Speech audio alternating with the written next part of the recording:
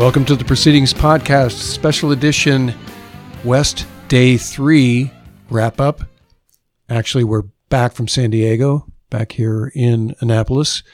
But because of how quickly everything was torn down and, after the town hall, the place was basically... It was a ghost town. It was a ghost town, right? And everything was scattered. And so we didn't have an opportunity to do our Day 3 wrap-up. So we thought we'd... And then this week has also been a mess with the holiday on Monday. For those of you in nicer weather areas, we had a snow day yesterday. So just now are we able to collect and it's been death by meetings today as a result of all of that. So just now have we been able to get the podcast team reassembled to get our thoughts together for the West Day 3 wrap-up. So, Bill, what was first on the agenda on Day 3? It was Admiral Grady? Yeah, so the morning keynote was Admiral Chris Grady, the Fleet Forces commander. He did address a couple of key questions that Pete Daly, our CEO, threw at him, and then there were some good, decent questions that came from the audience as well. One of the key takeaways was as the fleet is looking at dynamic force employment and distributed maritime operations, doing those things is going to require a lot better and a sort of new model for logistics, right? So with and Admiral Grady talked about, hey, over the last 17 years, we got really good at leaning out the force for preparing and deploying carrier strike groups to the CENTCOM AOR, getting them over there as fast as possible, sustaining them while they're there, and then getting them back and turning them around into the OFRP. But if you're going to do what we did with the Truman Strike Group, where they went across the pond, they were over in the Mediterranean, they were in Fifth Fleet for a bit. They came back, went back to Norfolk, and then they sortied back out. They went up and did Trident Juncture in the North Atlantic for 6 weeks, 8 weeks or so. So that is much more dynamic. It's all over the place. And so the logistics that supports that has got to be robust. It's got to be able to react quickly. It's got to be able to put stuff, spare parts and, delivering mail, all the, food, all the, those things that aren't all that sexy, but you got to get that to the force wherever they are. And particularly if that, if you can't predict where that force is going to be 6 or 8 months from now, it makes it a lot harder on the logistics side. So Admiral Grady talked about that a little bit. For me, that was kind of one of the key takeaways, for his address. Yep. I like that talk about using analytics to kind of get smarter on how to make decisions. We make a lot of anecdotal stuff. We don't do good, at least from my experience, really implementing a policy or some kind of procedure or whatever, and then be able to really think about, is this actually producing the results we want? So we'll languish for years doing things that are inefficient and ineffective. So I appreciate that, and I appreciate the fact that he carried over and said, hey, it's got to apply to, what do you call it, the foundry, basically the shipbuilding sector too. They've got to get smart using analytics to be more predictive as well. Right. The fleet. So, he talked about the fleet and the foundry, right? Yes. The fleet being what we control, what the Navy controls, and then the foundry being talking to industry, what industry is providing both in terms of hardware, but also in terms of support services to the fleet as well. Yeah. Yeah, and I think I remember being at a meeting, I think it was Infosys a few years ago, the Fleet Master Chiefs and McPon were there. We had one of the executive vice presidents of, I think, General Electric it was, and he was explaining how they're using predictive analytics to not just to be able to predict, maintenance failure ahead of time, and then you can do preventive maintenance before it even fails, and how they've gone in and been able to use those kind of things to, on the Boeing line to increase productivity and things like that. So I think it's promising. It'll be interesting how we roll that in, because as you know, there's frustration in general with legacy computer IT systems we've got. So you're talking kind of a several generation leap ahead. So we'll see what they do with it. You reminded me. You're talking about that using predictive analytics to decide or determine when a part or when a machine is likely to fail or most likely to fail. So I went to, I think it was the Hewlett-Packard booth out there, and they've partnered with a couple of smaller companies. I don't think they've acquired them yet, but definitely partnering with them on the AI side. And one of the demonstrations that they showed was how you can take AI and apply data streams, right? Data analytics for a whole bunch of different inputs. For example, on gas turbine engines, right? So that was one of the examples that they used. Using inputs from the manufacturer, from the fleet, from different ships. And you can see the AI can crunch that data really quickly to be able to predict what the parameters are that are most predictive for failure in that machine. So that was really interesting. And they were saying, hey, you don't need to buy a lot of AI scientists to do this. This is a service that we can provide. You tell us what data you want us to look at. We can crunch that data into the machine, and it will give you the 4 or 5 most important indicators that that your maintainers on board, a ship that's powered by gas turbines, or you name the machine that you want to look at, and or an aviation squadron. So, or aviation squadron, exactly. It was very cool. So that was kind of the neat. You as you walk around West. And you talk to, go into some of these booths, whether it's HII or General Dynamics or, in this case, Hewlett-Packard, you see some really neat technology, and you talk to some people that are working on some cutting edge things, not just for the military, but also for other applications that are outside the military. And you say, wow, that's kind of cool. Yep.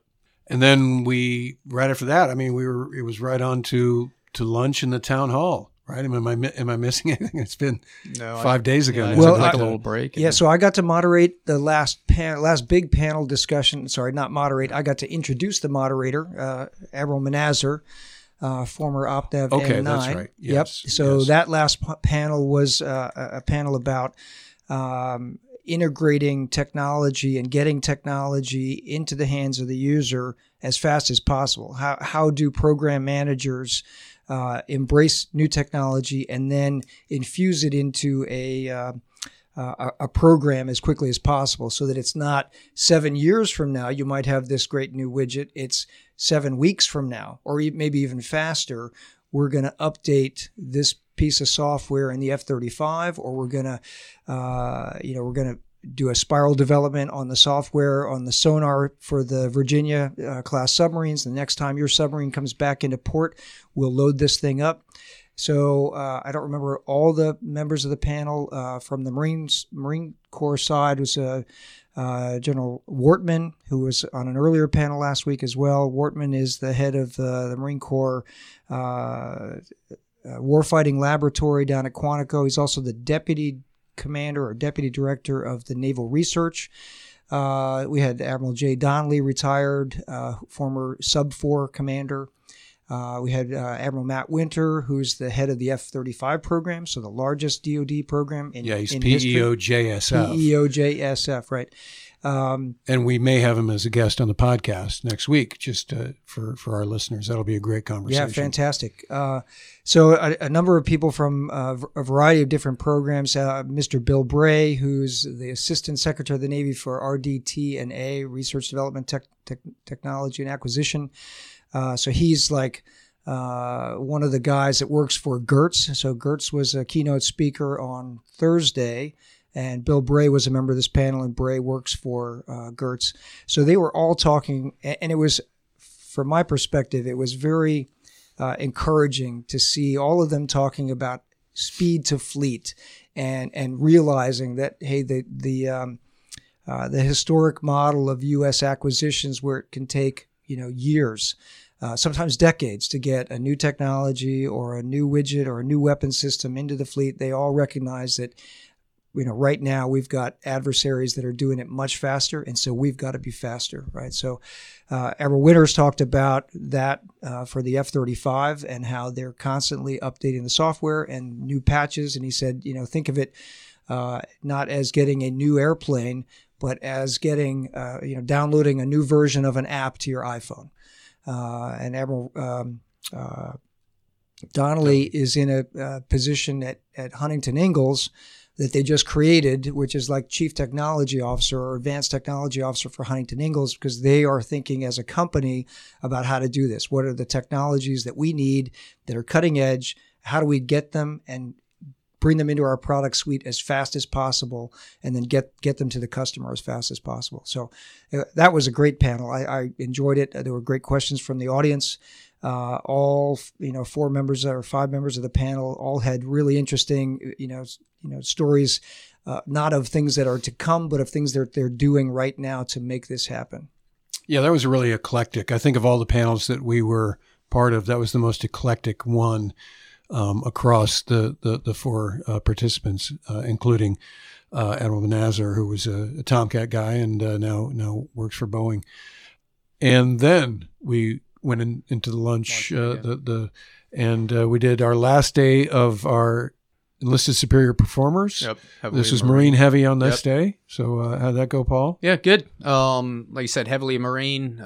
We had Coast Guard sector folks there too, and then USS Key West, who happened to be, they're stationed in Guam, but they're in for a refit availability while they're here. So it was good. Didn't get a chance to huddle them afterwards and give the USNI brief, because immediately, that was the benefit of having the Commandant and the Sergeant Major of the Marine Corps and MCPOG and CNO and Vice Commandant of the Coast Guard and the Deputy MCPOG were all there. So those Coast Guardsmen, those Marines, and those sailors, got that opportunity to meet with that leadership. So and that was after the fact. So during the town hall itself, and this is before the Q&A, but what did we get from anybody's comments? What were the takeaways? I'm a huge fan of General Neller. Yeah. I loved his comments last year. He comes across as this quiet, professional, straight shooter. There's no affect to General Neller, right? And so last year, his famous comment was, "I think we need more submarines." So for the Commandant of the Marine Corps to say, "Hey, we need more submarines," because he was talking about we're going to have to fight to get to this fight, right? And then this year, the quote for me from him was, "When was the last time a Marine had to look up?" Right? He said that. He says, "When was the last time a Marine infantry officer had to look up for anything other than a U.S. Airlift or asset coming in to provide top cover or to provide logistics or airlift for him?" Right? When was the last time they had to worry about a threat from the skies? They didn't. Right. Right. And so now that's a key part of it is, and that came from a question that our CEO asked about multi-domain warfare. Right. And so the Army right now is, this is the buzzword of the week for the Army, I think, is, they're thinking about multi-domain warfare. It's got to be, from the land, sea, sky, air, all threats all the time. And, the Navy never really got away from that. However, in fighting in Iraq and Afghanistan, it's been pretty permissive for the Navy to deliver fires. We certainly weren't worried about, an adversary sinking our carrier while it was operating up in CVOA-4 for the last, 15, 18 years. And for the Marine Corps, definitely in a tough fight with the Taliban or with ISIS, wherever they are. But again, those adversaries didn't have an air force. They didn't have long-range artillery. They didn't have, a submarine or a ASCM-equipped ship that was going to come out and sink the ARG, right? So now it's back to thinking about fighting to get to the fight, about having sea control or sea power denied to you. So General Neller, just talked about thinking through those challenges, right? And he also talked about, and then I saw Megan Eckstein put out a USNI News report on this, that the Marine Corps wants to buy long-range anti-ship missiles. They want them, and General Wortman talked about this at West, and General Neller talked about it a little bit. They're thinking about the Marine Corps contribution to the war at sea, which is, in my mind, that's revolutionary. I don't remember any time in my naval career or since I retired that the Marine Corps has been thinking that way, right? They think about embarking the amphibs, and then, hey, Navy, get us to the fight. We go ashore and we do what we need to do from the amphibs but in this case, they're talking about long-range anti-ship missiles that they might have to fire from the amphibs, or get them ashore on atolls, or get them ashore on the beachhead, and then bring that capability to the Navy fight at sea, in the sea control fight. So to me, that was just really revolutionary thinking, and very encouraging, because it shows that, hey, as a team, we are thinking about how you're going to fight in the Baltics, how are you going to fight in the South China Sea, how are you going to, go after this problem in the East China Sea, or even in the Fifth Fleet AOR, if the Iranian threat becomes more significant than it is today. But interesting aspect of the conversation. No, I agree with you. I love General Neller's demeanor in those forums. He's got a very dry wit as well, humble and but super sharp, and also DC savvy, Pentagon savvy, but in a way that's not buzzword salads and some of the other stuff that's a little bit put offish. It's he never loses his basic Marine sort of demeanor. And he said two things that I thought were pretty good quotes. First, he said that he's tired of learning by losing. I thought that was an interesting comment. He's talking about via doctrine and procurement decisions and all the things. I thought that was a real sort of candid statement that he made. And then he did a fist bump with the CNO over the fact that he's about to have to do budget testimony for the last time. Right. So I thought that was really, really very cool. And when that lunch ended, the next thing on the agenda was the DARE outbrief. And so DARE, we talked about this a couple weeks ago. So 3 years ago, we started this program that runs concurrent with WEST. It's sort of part of WEST. We get a group of young enlisted and officers and civilians in a room, and the service chief, 2 years ago, it was the CNO. Last year, it was the Commandant of the Marine Corps. This year, it was the Commandant of the Coast Guard. Asks two questions of the group, and then they cogitate, brainstorm, throw stuff at a whiteboard for a day and a half, come up with some ideas, and they're questions that the service chief has been having a hard time figuring out what to do. Right? These are sort of vexing, long term. How do I fix this? How do I make it better? So this year, the question, and then there's a brief back to the Coast Guard Commandant. In this case, it was the Vice Commandant, because the Commandant, Admiral Schultz, was diverted from West at the last minute, and Vice Commandant Ray sat in for him. He was great. So these young folks in this room get to brief the service chief on their vexing questions. And so this year the questions were from the Commandant were the first one was about retention, not just about hitting numbers, but about retaining the best of the best. Like how is the Coast Guard, is it positioned in ways? Do we have the programs in place and the incentives in the right place to keep the very best of the people that we want to keep? And then the second question had to do with trust and micromanagement and the culture of, are we having in the Coast Guard a culture of trust, or are we getting sort of this, hey, I don't really trust the folks below me, so I'm going to micromanage them. I'm going to reach down with the 8,000-mile screwdriver and make sure that the cutter, the Coast Guard cutter CO, whether even if it's a chief, that they're complying with all the rules and regulations. And we've talked about that a lot on this program.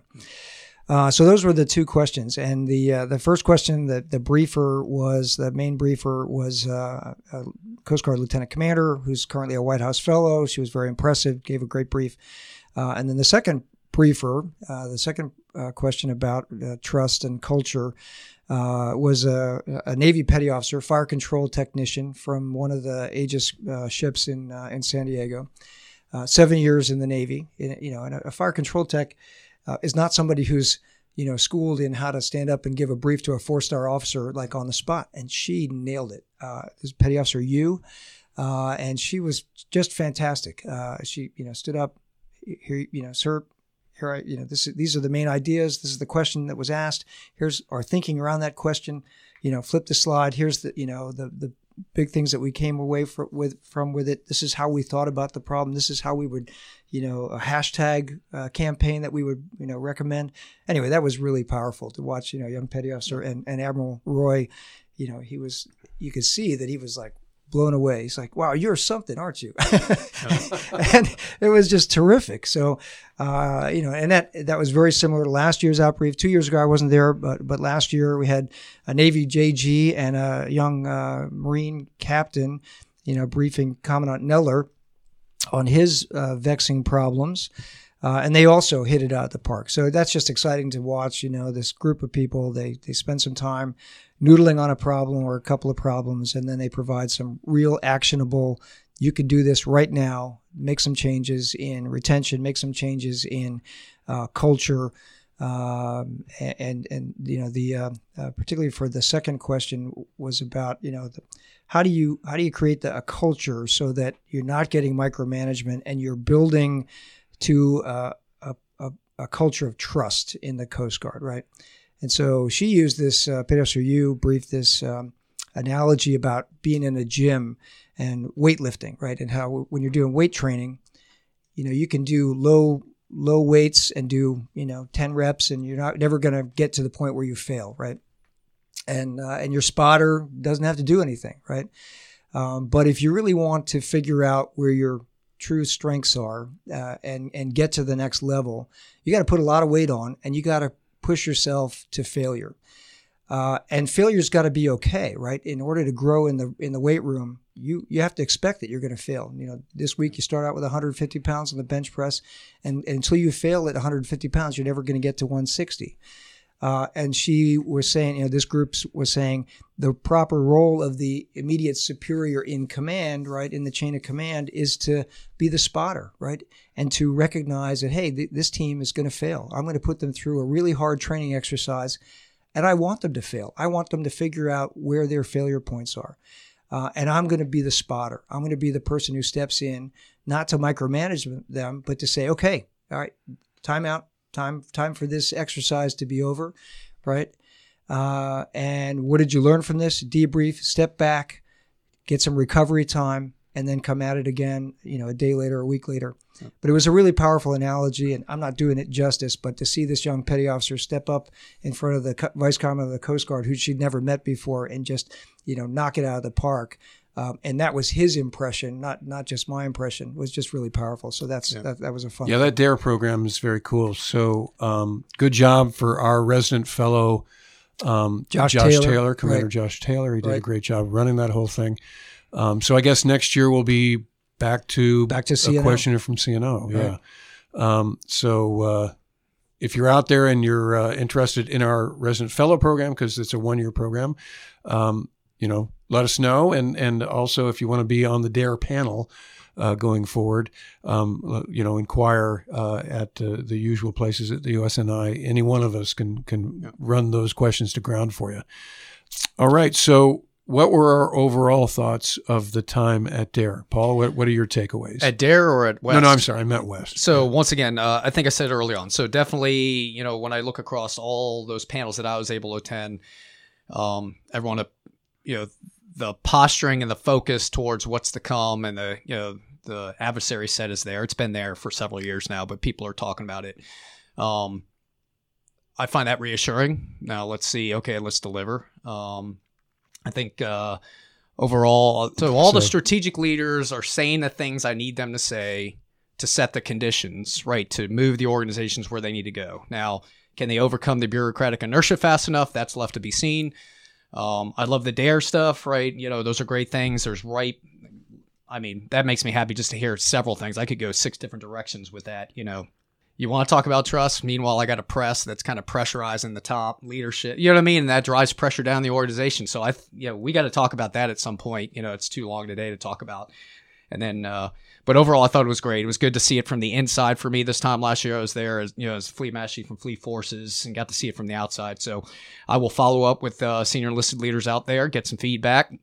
I see great opportunity, like I said, for some panels, working some enlisted presence in the panels. Yeah, we gotta make that deeper and wider. Great. I mean, you took it orders of magnitude over what we'd done the year before, but there's so much more to do there. Yep. And what I enjoy is just talking to those folks as they're queued up to go into the lunch, just ask them some basic questions. And they're sort of wide-eyed because, this is the first time they've been to West. Yep. And in some cases, they don't quite know what it is they've said okay to. just following what their command rep has told them to do. And so we want to like actually engage those folks in a greater way, and we will going forward. Yeah. How about you, Bill? Yeah, I would say, the topic was pure competition. It was the national defense strategy. It's, are we ready to be more lethal, right? And all the leaders, as Paul said, are very much on task. They're thinking about lethality. They're thinking about the peer competitors. Some are calling them near peer. I would say peer competitors.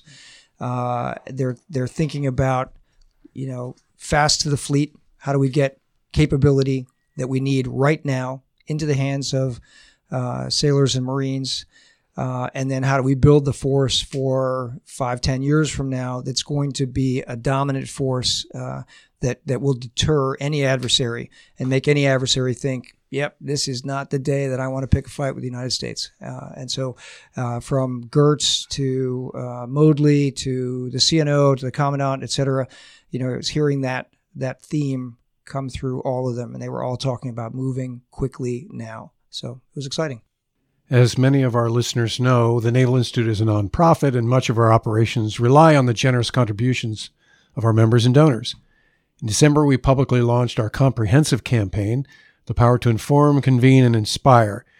In fact, if you were at West, you may have seen some of our new banners and other things talking about this comprehensive campaign. Gifts made to the campaign will help us continue the fight for independent thought and ensure the lessons of the past are not forgotten. The centerpiece of the campaign is the Jack C. Taylor Conference Center, the future physical flagship of the Institute. The state-of-the-art conference center will be built on the Naval Academy campus right next to our headquarters at Beach Hall. It will expand the open forum and give us more of a live touch with our membership. To get a sneak peek of the conference center and learn more about the campaign, check out our microsite at campaign.usni.org. So that wraps up this episode of the Proceedings podcast. We have been to West. We conquered West, and now we're back, and we'll be talking with some authors from the March issue of Proceedings, a few other upcoming guests in the coming weeks. Emma Winter, as we said. Emma Winter, the JSF program manager. Yeah, and tomorrow with ET2 Fisher. Oh, yeah. Tee that one up, Paul. Yeah, so tomorrow, ET2 Fisher wasn't published in Proceedings, but had a couple opinion pieces in Navy Times. Brand X, as we call it. Yes, Brand X, yes. No, we love Navy Times. That's part of my new, my indoctrination to the podcast. But critical of some things, right, that I think it's just not him, right? We just had an article at War with Peace that was written up from the deck place from a first-class petty officer, so some similar themes going through there. So I got a hold of him and said, hey, I think we should explore this more. Talk about some of this culture, this trust, kind of things too. So I think he gets at some of that. So I'm looking forward to having that discussion at 0800 Yeah, that's going to be great. So tomorrow. we're walking the walk on what we were saying. This is everybody's forum. Yep. This is not an officer forum. It's not a retired naval officer forum. This is a naval forum, the forum of the sea services. Yep. So this particular conversation tomorrow is going to be very much in line with what we're talking about here. Yep. I'm really excited to engage. All right. Well, that wraps up this episode of the podcast. Join us tomorrow for ET2 Fisher, next week for more exciting content. And check us out online. Our new website will go live over the weekend, so that's exciting as well. Oh, yeah. It's incredible. That's another incredible thing. A lot of good things going on. Lots of good stuff happening 21st century, here we come. 21st century, That's right. yeah. That's right. Okay. Well, victory begins to the Naval Institute. We'll see you here next week.